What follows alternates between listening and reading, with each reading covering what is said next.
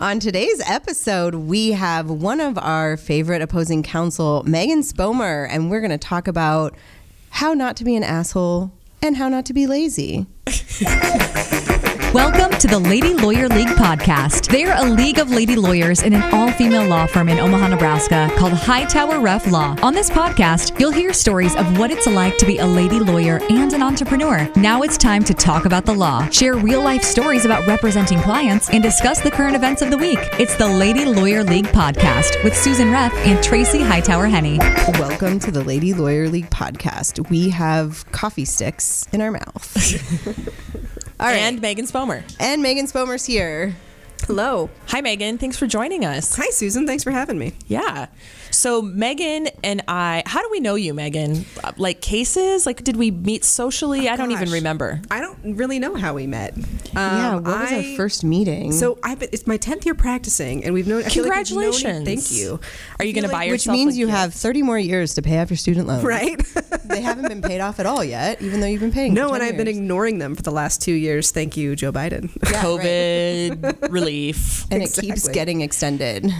I just hope it gets extended again and again and again until it's just gone. Yeah. I mean, basically, with my student loan payment, I could have a whole other house payment. So, oh yeah, there's sure. that. Well, fun fact. Megan is also married to an attorney, so she probably has like the double student loans. Oh yeah, you could have 2 extra houses. Yes, we do have double student loans, and my husband, my dear husband, he worked for UNO for a long time and made $0, and so that loan got bigger and bigger and bigger. So he's maybe in the net positive now. No. Oh, still not. Okay. No, we'll die with these. It'll be fine. Perfect. Are his for in the COVID relief also? Yes. Okay. Yes. Congratulations. Thank you. Mine are not. I am too old.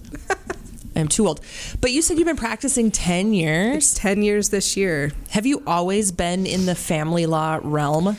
I've been family law adjacent. I was, for the first 4 years of my career, a child support enforcement attorney at Young Williams in Douglas County. And then in that 4th year, I left and went into private practice, and I've been doing exclusively family law since then. Are you crazy yet? I've always Do you feel crazy? Oh, you started crazy. I started crazy. Yeah. You are the definition of crazy. Aren't we all in this room? Yeah, totally. So currently your practice is mostly divorce cases? Mostly divorce, some paternity, some custody. I don't do a whole lot of just child support anymore. Yeah. They usually come with custody issues. But my mediation practice has really grown, and I've enjoyed transitioning a good chunk of it to less litigious matters. That's kind of a good umbrella for our conversation today. Yeah, because when you do family law, there's always an opposing counsel. And if there's not, then there's a pro se party on the other side, which might be worse than the opposing counsel. Almost always. Yeah. What? I have to email you these documents? I have to sign things? What? I don't even use email. What does default mean? Yeah. I'm the defendant? I have to go to does that court? mean? What? There are some opposing counsels that ask those questions too. That's fair. Can I fax that to you? No. You can email it or bring it to my office. Our faxes are emails. Yes. So, fine, fax me. Fax away. So we wanted to have Megan on to talk about what it's like to work with another attorney on a family law or divorce case and kind of like lift the veil and say, we can get along. We can be professional, collegial, and we can also even be friends and we still can be do our job normal effective. human beings with an opposing counsel. And I think one of the biggest things is like, how do we talk to our clients when we are friends with opposing counsel? Because sometimes it can bite us later when we have an opposing counsel who's friends with us. And we may describe our relationship with opposing counsel as, I'm friends with Megan. And then later, the second that something doesn't go our client's way, they're like, that's because you're friends with Megan. Yes, that's exactly why. Yeah. Yes, we are colluding to ruin your case. No, it can be a challenge, and I think a lot of it comes down to like trusting your gut about the client sitting in front of you. And it's hard because you've met this person for maybe half an hour or an hour. And I found that if you can approach it with like hey, I have a good working relationship with this person, or I work frequently with them. We communicate well. If you use words like that, that can kind of signal to the client that things can go in a direction that's much more positive for them, because it doesn't always go that way. Yeah, and I think the minute that our client says, you're working against me with opposing counsel, it's like that's where we question. I'm withdrawing. Yeah, we're going to now take this relationship and end it. Yes. Yeah. Well, and there's really only one way to get the case done smoothly, and that's working with the other person. It's not against the client to try to get things done efficiently. Yeah. No, and especially in this area of the law where this is oftentimes the only time they've ever had a lawyer or working on a case, it can seem like the relationship with opposing counsel is creating more cost. What they don't understand is the more time I spend on the phone with opposing counsel, the more is getting done, and the less time I'm going to be spending preparing for a trial. Right. We're not just like chit-chatting on the phone with opposing counsel most of the time. I mean, sometimes we are, but we don't bill for that. Well, yeah. Right. And we're definitely not colluding against our clients. Like, hey, Megan, we have this case together. Like, let's work together to screw both of our clients. Do you think, though? Yeah, that's a great way to build your reputation. Exactly. I think the stories that people hear from their friends and family about divorce and like other people's experience with divorce are the shitty cases, right? They're hearing the really bad. The worst of the worst. Yeah. And so then they are not understanding that a case can be easy because no one's telling those stories to them, right? Their neighbors and their friends aren't talking about their easy divorce cases. Right. So when we have clients that say, well, you know, you are being too nice to opposing counsel, I need you to be more aggressive. Well, I think the answer to that is I'm not the opposing counsel's enemy. This isn't our case. There is absolutely no reason under the sun why I can't remain friendly with opposing counsel because you and your ex-spouse aren't currently getting along. In fact, I wouldn't be doing my job if I wasn't trying to remove myself from that hostility and have a constructive conversation with the other side through counsel. That's exactly why they've hired a lawyer, is to do that, not to be their louder voice than what they're already using. Oftentimes being the loudest voice doesn't get you anywhere in court. No, it might get you kicked out though. Yeah. It might get you out in the hallway. That's where it will go. So we talked a little bit about like how do we describe our relationship with opposing counsel to our clients to kind of help set them up for the case. And we've decided that maybe saying, oh, well, I'm friends with Megan. Like, we go to happy hour and we go to, like, we probably don't say that, right? Because that does tend to maybe create some distrust. Mm-hmm. So we say things like, well, I've worked with Megan before and she's easy to work with. She will return phone calls timely. She will respond. She's not going to file frivolous motions. I think what happens for me during a consultation, if we don't know yet who opposing counsel is because maybe we're going to be the filing party, I will tell my client, as soon as I know who opposing counsel is, I can tell you exactly how this case is going to go. You know, our experience is that we pretty much know the family law attorneys in town, and we know if, not naming names, so-and-so is on the other side, the case is going to be long and litigious and is going to trial, or if so-and-so is on the other side, this case might get settled. Mm-hmm.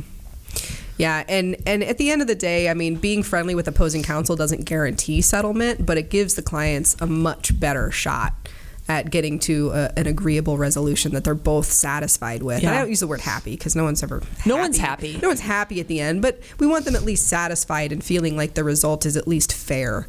And having someone on the other side that you can work well with and have constructive conversations with that don't go off into crazy town, that really does serve the client's interest at the end of the day. My client just said to me the other day, I mean, if we settle this case, I know you won't make as much money. And I was like, whoa, hold on. I actually prefer the cases get settled. And frankly, your case is going to be a shit show if it goes to trial. So I would really like this to settle. I don't need your extra money. Right. I mean, and that's the beauty of having, we have a really good family law bar in town.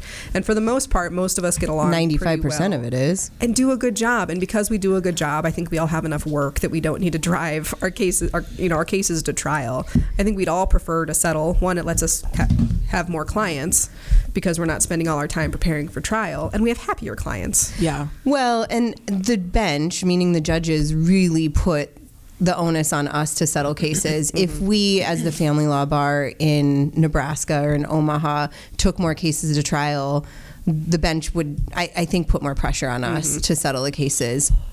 One thing I talk to potential clients about when I know that there's a difficult attorney on the other side is I evaluate with them how much client control the other attorney has over the person that they're going to be representing.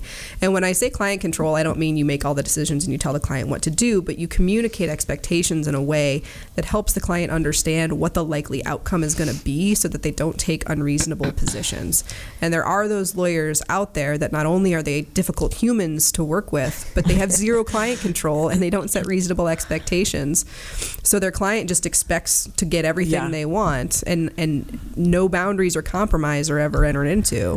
So when I use the phrase client control, because I also use that often to describe the lack of control that opposing counsel has, like you're describing, but I never use it to describe what I'm doing to my client. No, of course not. Because my client is being controlled by me, and that's part of my job. But I don't use that to explain it to my client.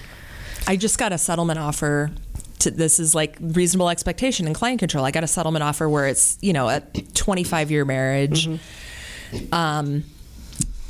And they had one house, and the husband still lives in the house, and the husband's attorney said, well, the house is not a marital asset because the husband owned it before the marriage. And I was like, and my client immediately like head on fire, like, oh my God, what, and so, explaining, well, there is some premarital value that he has, but to just claim that this house is not marital, like what? And this other attorney, she knows better. She knows that that's not true. So it's like, that's what her client wants. And that's what he's put all over his discovery, that this house is mine. It's not hers. She can't have any of it. It's like, yeah. And you go to trial and the judge is going to look at both of you like you have six heads. Yeah. Yeah. Like we're fighting about this? Right. Like, oh, okay, fine. Like you said, a portion might be premarital. That feels easy enough to discern. And then the rest is going to be split with the marital estate. And the fact that we're here is making me angry. Yeah. It's the black and white cases, I think, that is like add up the debts and assets, divide by 2, distribute. And those cases that don't get settled are the ones that the judges look at you like, are you kidding me right now? Why are you here? A total side tangent, but the judges, I think, can do so much more to incentivize some of these difficult attorneys to settle.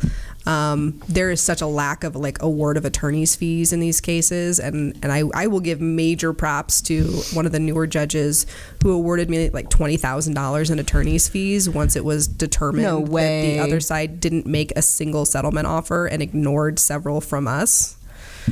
And if more of the judges do that, I think we'll see much more cooperative opposing counsel. Wow. $20,000. $20,000. That's amazing. We asked for 40. For listeners, the attorneys don't get to keep those attorneys' fees. They have to go back to the client or pay the attorney's outstanding bill. Exactly. Yes. My client had paid me, and so all that money went to her. Yeah. And she was very pleased with that result. I once had an attorney fee awarded against my client, so my client had to pay the attorney's fee.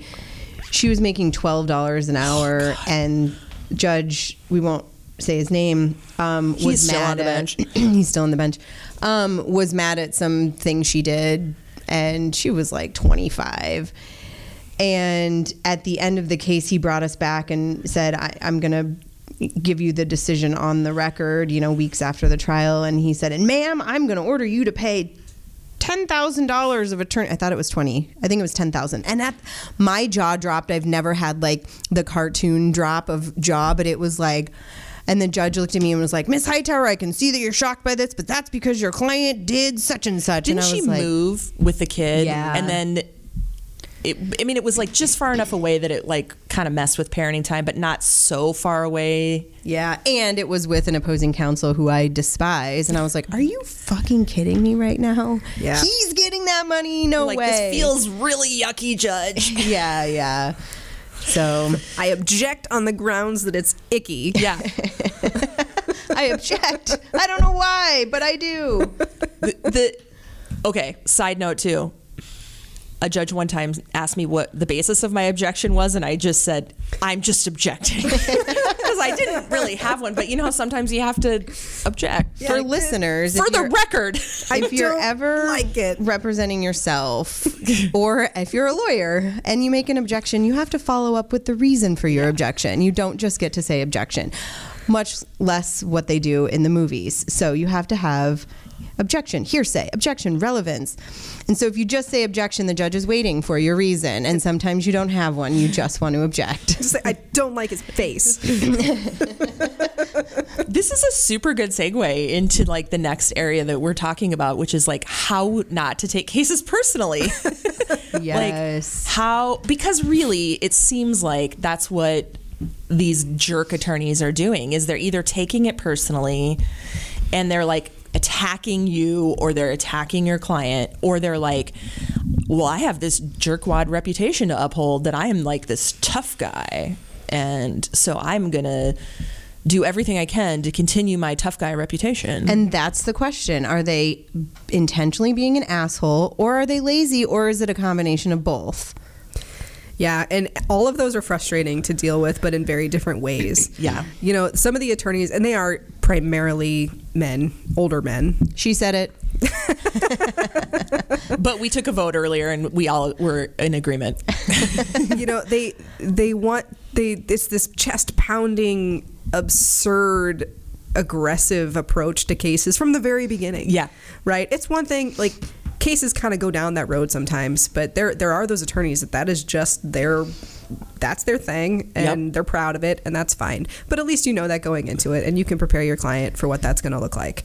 I think what's more frustrating, honestly, is when you have an attorney that you know knows better, but for whatever reason is taking things so personally that they're not thinking straight. Yeah. They're not giving rational advice. I mean, and then the minute you point that out to them, then they get even they spin out. More angry. Yeah. You know, and it makes it so that you just can't have rational settlement negotiations. Right. It's very, very frustrating. And we're not doing our jobs if we're doing that. If we're letting our clients' emotions or the facts of the case drive us to a place where we can't filter through that and give objective, rational advice, we are not serving our clients. Right. And I think oftentimes the attorneys that take the cases personally get so wrapped up in what is the judge going to think of me if I'm bringing this bad client to them. And I think most judges realize this is not a reflection of us as lawyers, of what our client did. Mm-hmm. You know, I think we're pretty lucky in that most of the time we end up with the client who hasn't done something bad. Mm-hmm. If they're phenomenon, I truly think that attorneys attract clients who are similar in personality than them. I think that's probably true. Jerkwad clients get jerkwad lawyers. Yeah, and anecdotally, I mean, I think that's true. And part of that is that we communicate who we are as people to our prospective clients. And if it's not a good fit, they don't end up hiring us. Right.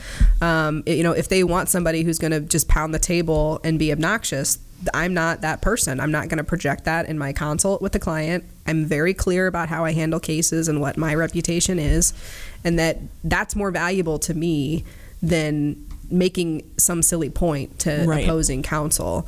And if that's not what they want in a lawyer, then they go elsewhere. Right. Let's talk about communication with opposing counsel. Have you ever been hung up on? Well, there's this one attorney in town, and I know we've all probably had a case with him, who doesn't ever like end the phone call with any sort of His name is beep beep beep beep beep beep beep, and he just hangs up. That the was phone. A toy car beep.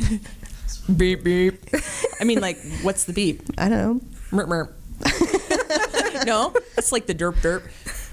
Derp derp works. But he doesn't say like, okay, great, Megan, I'll get back to you next week. Bye. Like he just like the phone call just, it's usually towards the end and it like makes sense, but there's no like ending. Have either of you ever hung up on another attorney? I don't hang up on people ever. But I do the whole like, I don't like the way you're talking to me, or I feel like we're not getting anywhere, so I'm going to end this phone call. And then do you hang up? And then, I mean, I usually would say like, goodbye, derp derp, or whatever. How about you, Megan? I've never just hung up on somebody. I think I've said something similar, like, this isn't constructive. I think it's best that we take a beat and reconnect later. I have been hung up on by our so-and-so that we're discussing. Or bleep bleep. This was several years ago when I was, I think, still classified as a baby lawyer. And, you know, anyone who's practiced and is a female knows that if you're young and a woman, you are going to get condescended to regularly. And hung up on. Yeah, and hung up on. Well, not necessarily hung up on. Definitely the first two. But this was all three. This was the trifecta. He called me. He was screaming at me about some case. And that's what he does. He just calls and yells. There was no lead in. There was no argument to be had. It was like an attack. Yeah, I did. I was ambushed. Over the phone. I was ambushed. And he's screaming at me. And he gets to this place in the call where he says what he wants to say and he hangs up. And I was kind of taken aback, and I sat there stunned for a second because I just was like, what just happened to me? And I called him back and I said, so-and-so, I'm really sorry. I think we got disconnected.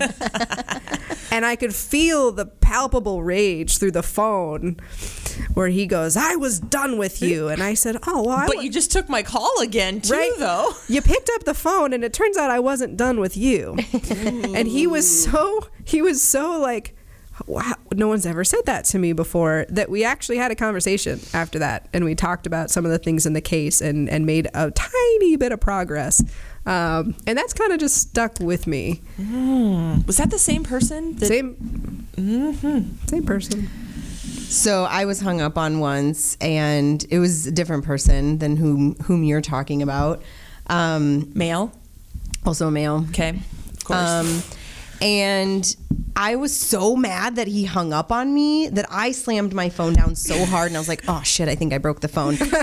Dial tone still there. Good. Because those were expensive. But I called him back too, because we were so close to a settlement, and who knows, something was said that made him mad. And I called him back and I said, we are going to settle this case. And he was like, is this the person that works at the Father's Rights law firm? No. Oh, okay. No. We're not naming names. I didn't name any name of a law firm or a person. And we ended up settling the case. And it's so not productive to end the phone call when you're in the middle of the settlement discussion. No. Have you ever asked someone like, hey, it seems like you're taking this personally, or like, why you don't have a dog in this fight? Like, what's the deal? Like, have you ever thrown it at the person to see what they say? I once, and this was a woman lawyer on the other side, I once called her a bully to other women lawyers. What was the response? I think there was silence, and that was pretty recent. And so now every time I see her, I wonder if I don't think she remembers that I called her a bully, but she was. Well, if you're a bully, when someone calls you a bully, of course it doesn't stick in your brain, right? Right. It's gone. You don't believe it. Yeah. Now she thinks you're crazy, probably. So I have both a male and female attorney experience with this.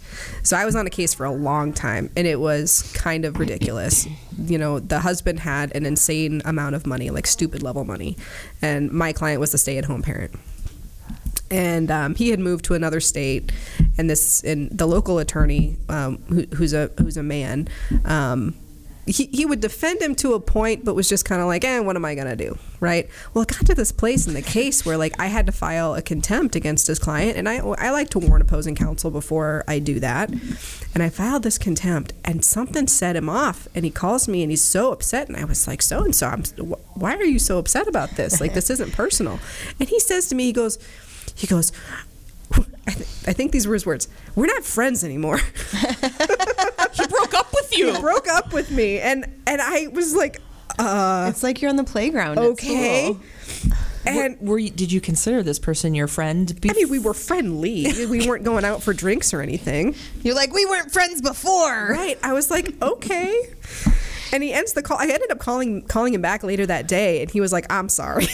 So if you hang up on Megan, she'll call you back. I call you back. Yeah, I call you back. I want to know what's going on there. We're not friends anymore. Have you repaired that relation, or has that relationship been repaired? Because it's not on you to do it. Yes, and also taken other turns. It improved after that, and then things went a little sideways for other reasons later on. And then I'm actually in the middle of a case right now where opposing counsel, who's a woman, represents the father, and from the beginning has just been so personally invested in this case that everything that happens she takes personally, and like we just can't have constructive conversations because of it. And it's just gotten to the point where I'm not going to send her emails, I'm not going to call her, like there's just no point. Right. And that's where you just then have to take your motions to court and have the judge make the decisions. And I think that's one of the takeaways too, is having trust in the attorney that you hire to know how we are, as the attorney, how we're going to behave with a certain opposing counsel, right? So it may take us being the bigger person against an aggressive opposing counsel, and the client may say, why aren't you being aggressive like them? And we have to explain to our client that's not getting us anywhere, and the judge is not appreciating the aggressiveness. Yeah. And I'll say to my clients, like, think about how much I bill per hour. Do you want me to spend that money having a pissing match over who's right and who's wrong and who's meaner and who's nicer with opposing counsel? Yeah. Or do you just want me to put our legal positions on paper, file the motion, and have the hearing? Because that's a much more productive use of your money and my time than doing all of that nonsense and then still having to have the motion and the hearing. Right. And I think a takeaway too is our reputations are what get us our clients and what get us an adequate result in court, or judges knowing, like, when I see Megan or I see Susan or I see Tracy come into court, I know that they're going to put on a good case. I might not agree with everything they're saying, but it's not going to be a mess. It's going to be a clearly presented case where I'm going to understand the decisions I have before me. And those reputations exist beyond that one case. And there's we have 30, 40 clients at any given time. And to continue that reputation matters, and that none of us in this room are going to risk our reputation on that one case. Right. And it's our one case with that client, most likely. It is one of hundreds that we're going to have with opposing counsel in our career. And it's just so important to keep that perspective as you go through the case, because you break your word once to somebody, you act out once to somebody, you have just permanently damaged that relationship. It's like a credit score. It takes a long time to repair it. It does. Yeah. It really does. And I'll tell this story too, because it's props to Hightower Ref. We got a huge compliment from one of the judges in Sarpy County on a case when Joy entered her appearance on something, and she and I went to court. We had a hearing, and we said to the judge, listen, Joy's just getting in on this. Give us a chance to work this out before we move on the trial. And he said, you know what? Knowing both counsel, I have every confidence that you'll be able to do that. Yeah. And so being able to have that reputation, not only with opposing counsel, but with the judges, earns you so much credibility. And when you ask for something, you get it. And when you need an exception or you need a favor, because you've given it, because you've been graceful to that opposing counsel, because you've shown that to the court, you're likely to get that in return. And that's just so valuable, not only to you professionally, but to your client in their case.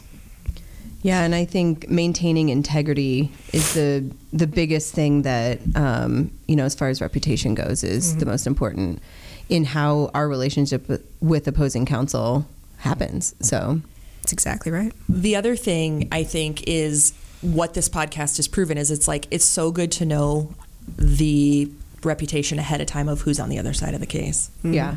Because that helps you set those expectations for your client. Like, okay, I'm working with Megan. Now, we might not be able to settle this case because clients have their positions, but it's not going to be a shit show. We're not going to be in court for every little thing. We're going to be able to work out agreements on at least process things.